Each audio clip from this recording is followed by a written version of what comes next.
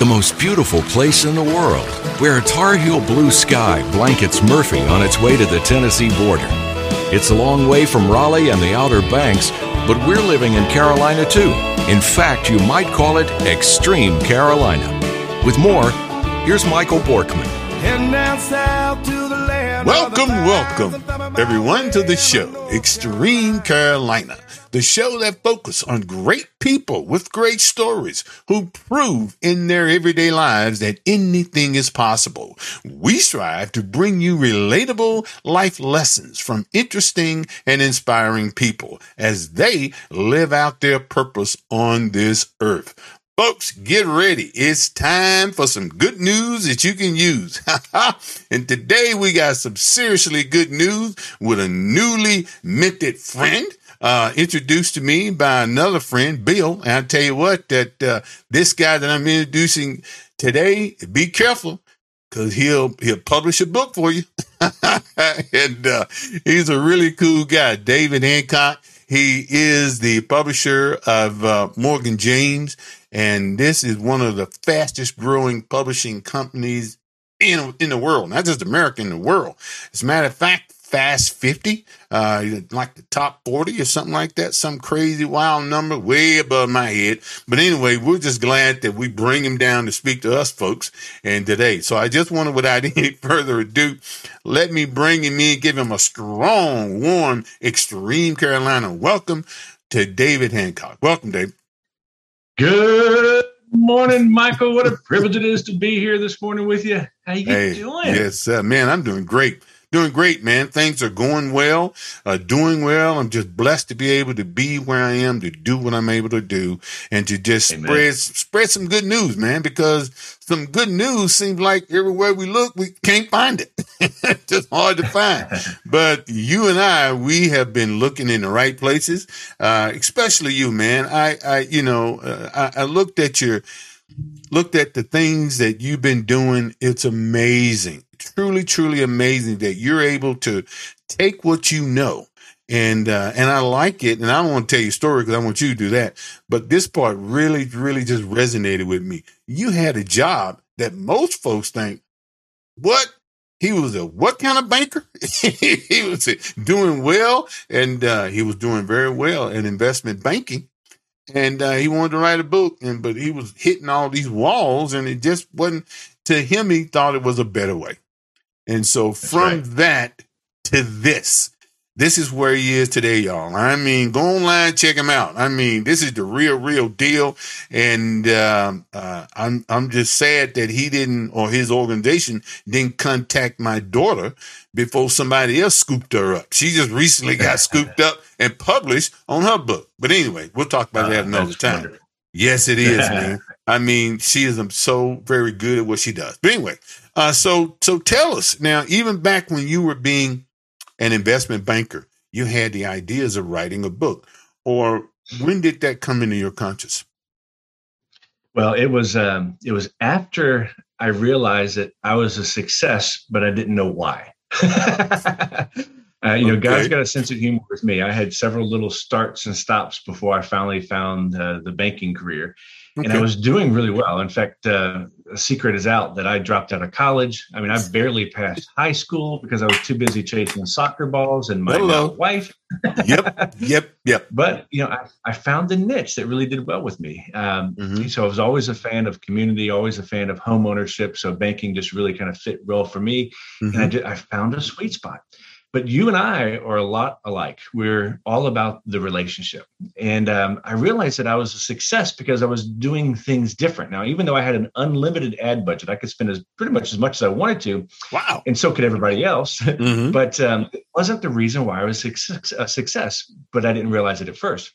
Mm-hmm. It wasn't until I discovered that I really need to start learning. I needed to start adding, more wisdom to my life from those that have gone before me. So I started to read books on sales and marketing and, industry specific stuff or even non-industry stuff.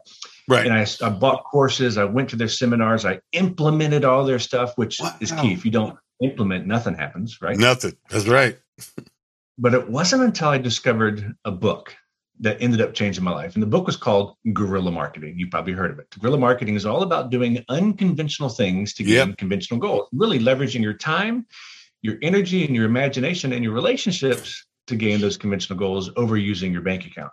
And I really resonated with that book. Now, it was in its third edition by the time I discovered it. This is pre-internet days. And, he sold 15 million copies of the book. And I just really resonated with it. So I just started to consume anything with a G and an M in it. And I like it. I know, right?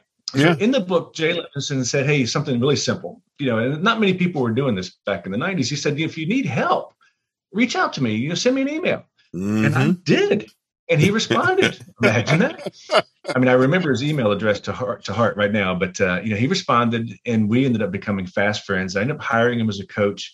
Nice. And he's the one that basically gave me, 3 simple paths that ended up me writing a book. And Michael, you'll love this. He said these 3 simple things. Now he spread it out because I'm paying him as a coach, of course. But he said, David, right? Mm-hmm. So he said, David, if you want to charge more and negotiate less, I mean, who doesn't? If you're selling any widget, you certainly would like to charge more and negotiate less for those things. Yep. So I'm like, he said, if you want to charge more and negotiate less, you've got to keep doing what you're doing because it's working, but you need to add one more thing. And I'm like, seriously? It could be that simple? Well, I wasn't ready for it, I guess, because he kept spreading it out. And the next thing he said to me, he said, David, if you wanted to get those clients that would never give you the time of day, that don't return your phone calls, that you wish you could do business with, he said, if you want those people to start begging to get on your calendar and begging to give you their money, you've got to keep doing it. You got to keep doing what you're doing, but you need to add one more thing. And at this time, I'm like, okay, what is this one more thing? Give me that one more, yeah. And I certainly could relate to that. I was doing well, but there still were, celebrity agents or big lawyers or CPAs that had clients with the biggest money. I wanted those too, of course. Of course. And then he went on to say in another meeting, he said, David, if you wanted to have the media call you when something happened in the world of banking, which didn't necessarily see that as me, but I did see the talking heads on TV. I did see people getting written up in the paper and interviewed on the radio. I'm like, yeah, maybe that could be, but I understand it. Go on, Jay. What are you saying?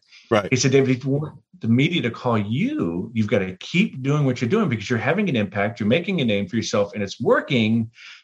But and at this point, I'm ready to strangle Jay. And he said, but you need to add one more thing. And I'm like, what is this one thing? Mm-hmm. And when he revealed it, I was crushed. Because I didn't see myself being able to do what he said. In fact, he said, David, you need to write a book.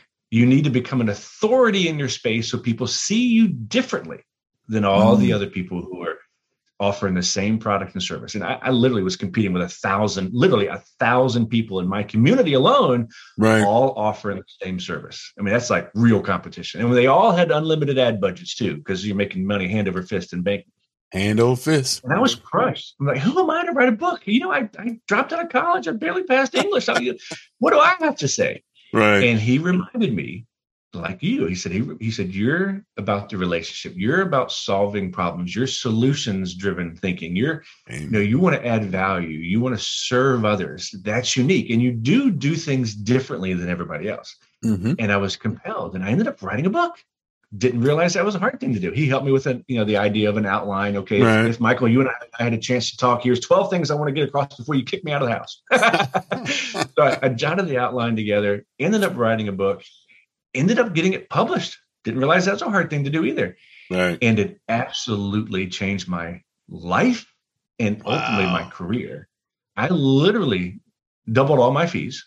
And nobody asked me any questions. Nobody questioned me. They didn't negotiate with me at all because I became an authority in the space and they wanted to work with and have a relationship with an authority in the space so they could feel comfortable, safe. And then sure enough, people that would never give me the time of day were begging to get on my calendar. No, I had to swallow my pride and take their money. It's okay. But it worked. And then sure enough, media would call me. I was either quoted on the paper, interviewed on TV or, interviewed on the radio.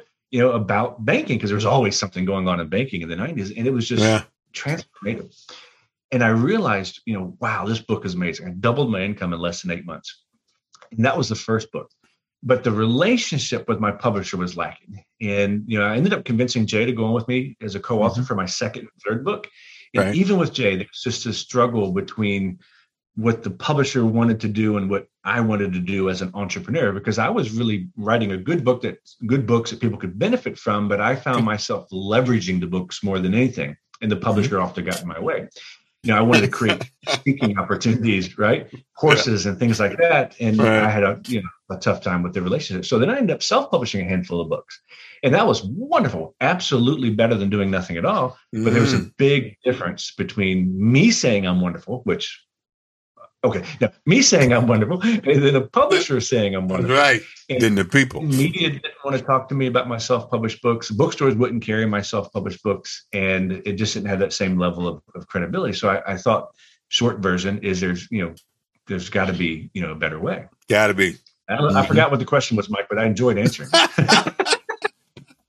Yeah, you did. You enjoyed it real well, man. So much so that that is what you do right there. That's how you help people today.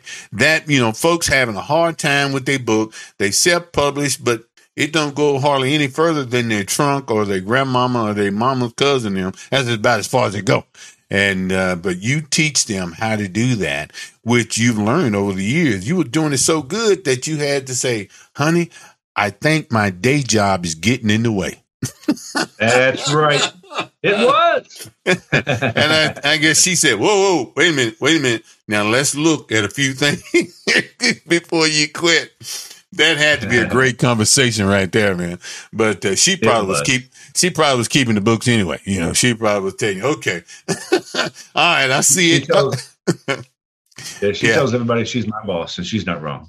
Yeah, no, she ain't wrong at all, brother. I mean, real men admit that. They'll go ahead and admit it. Right. But anyways, so speaking of that, now everybody that's watching Extreme Carolina, and I know they are, and even the few that didn't hear about it, now are hearing about it, they're able to now hear how they themselves can publish a book. And not only publish it, but get folks to buy it that they didn't think would buy it. And get, what do you call them? Storehouses, warehouses, and all these folks to warehouse the book. And so that when the orders comes in, hey, we got a whole bunch of them ready for you. Instead of, wait a minute, let me get in the back of my trunk and get you 4 or 5 here. You got a real warehouse. So that's great, right, man. That is so fantastic. Now that you're doing that, here's a question. Do you feel now that you're really, really in your wheelhouse? I mean, the thing that you're truly passionate about, that this is what you were meant to do because you're just so passionate about doing it. Is this absolutely the case now? It absolutely is the case. I have found my sweet spot. I'm all about the relationship. I love, of course, I learned from the best. I mean, I trained under Tom Hopkins. I trained under Zig Ziglar. So obviously trained under Jay Levinson, who he and I became dear friends. But yeah, absolutely. I'm really passionate about helping others succeed because I learned a long time ago, the more that I could help others succeed, the more I was going to succeed. I mean, that's classic guerrilla marketing, classic Zig Ziglar. It's so fulfilling to live in this space.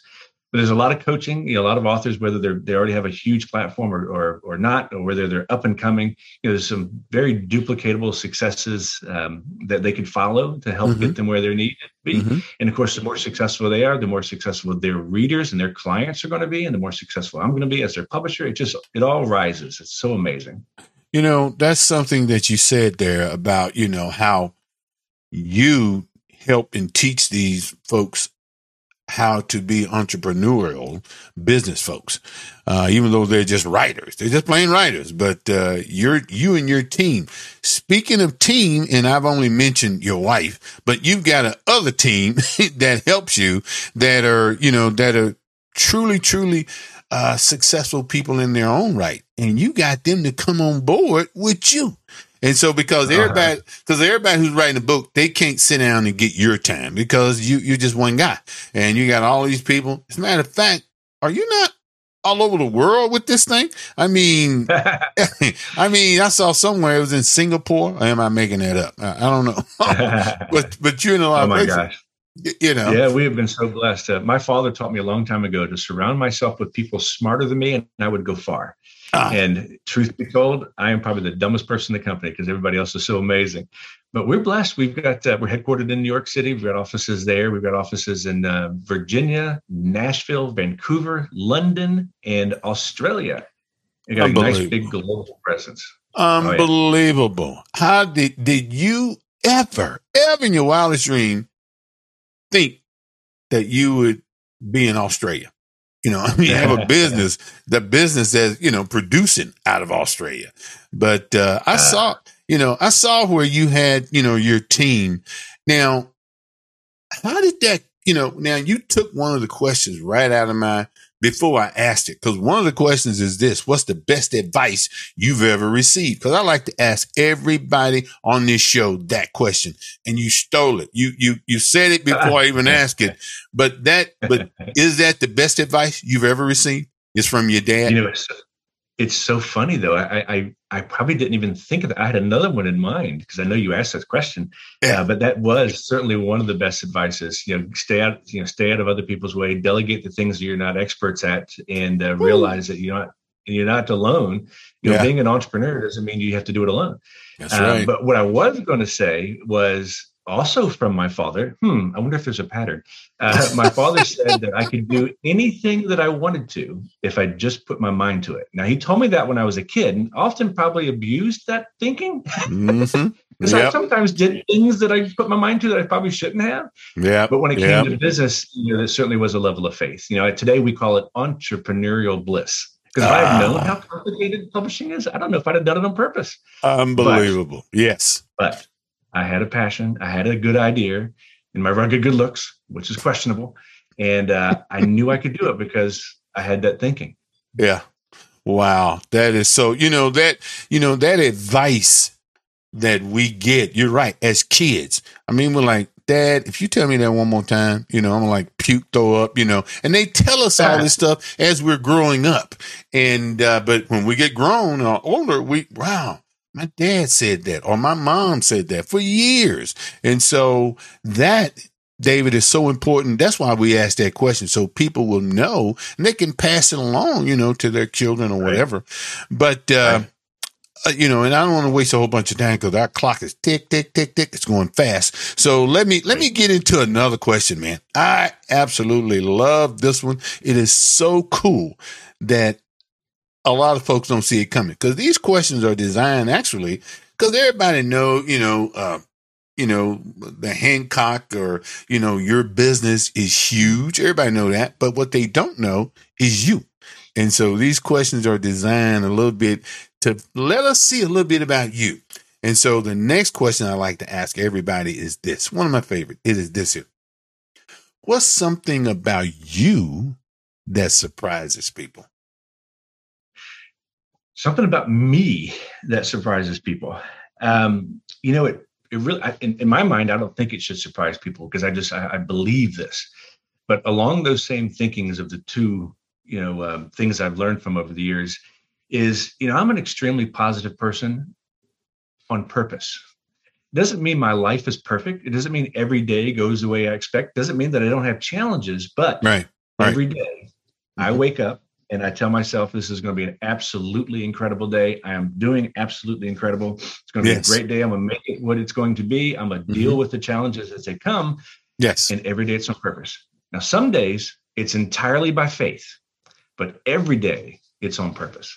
And people resonate with that, but don't realize how easy it is. It's a habit you have to create. You just make the day what you need it to be and address the challenges as they come. But it's how we address those challenges, how we respond to those that make all the difference. So people are surprised that I am so consistent. They'll call me up, David, how you doing? I go, absolutely incredible. Though my dog just died, or who knows what. It's just that's just who I am. And it really has had a positive impact on me, those around me, family. And sometimes it drives my wife crazy, but she's known me since I was a kid, but it's all good. That it's amazing you say that, because, I wake up, and my wife tells me, she's like, you wake up happy. You wake up wanting to talk and wake up, way before she's up. She's like, I ain't had my coffee. I got to wake up. So that's amazing that you say that and how similar we are in that area.